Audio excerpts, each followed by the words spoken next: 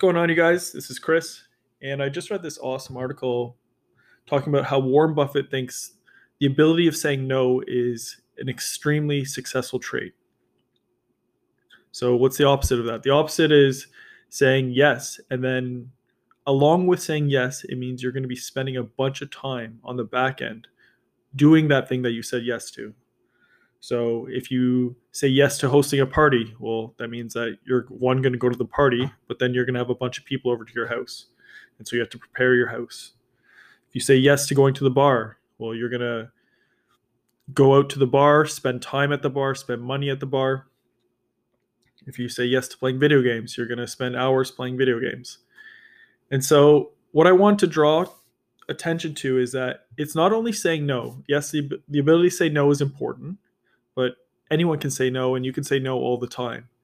The important part of saying no is all the time that you free up by saying no. So you say no, and then what do you do with that time?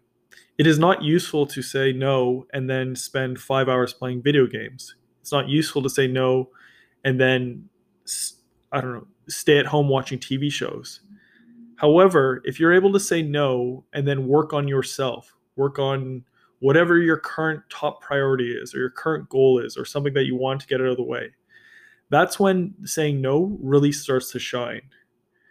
And obviously, if you want to spend a night playing video games or watching TV, go for it. But I think the even more important is just saying no and then having a goal or purpose in mind. And if you don't have a goal, say no and then spend that time figuring out what your goal or purpose is. As you might have heard in my first podcast of creation versus consumption, being able to say no opens up time for you to create and change up your creation versus consumption pattern. So I want to know, do you think that you say no more than yes? And when has saying no helped you?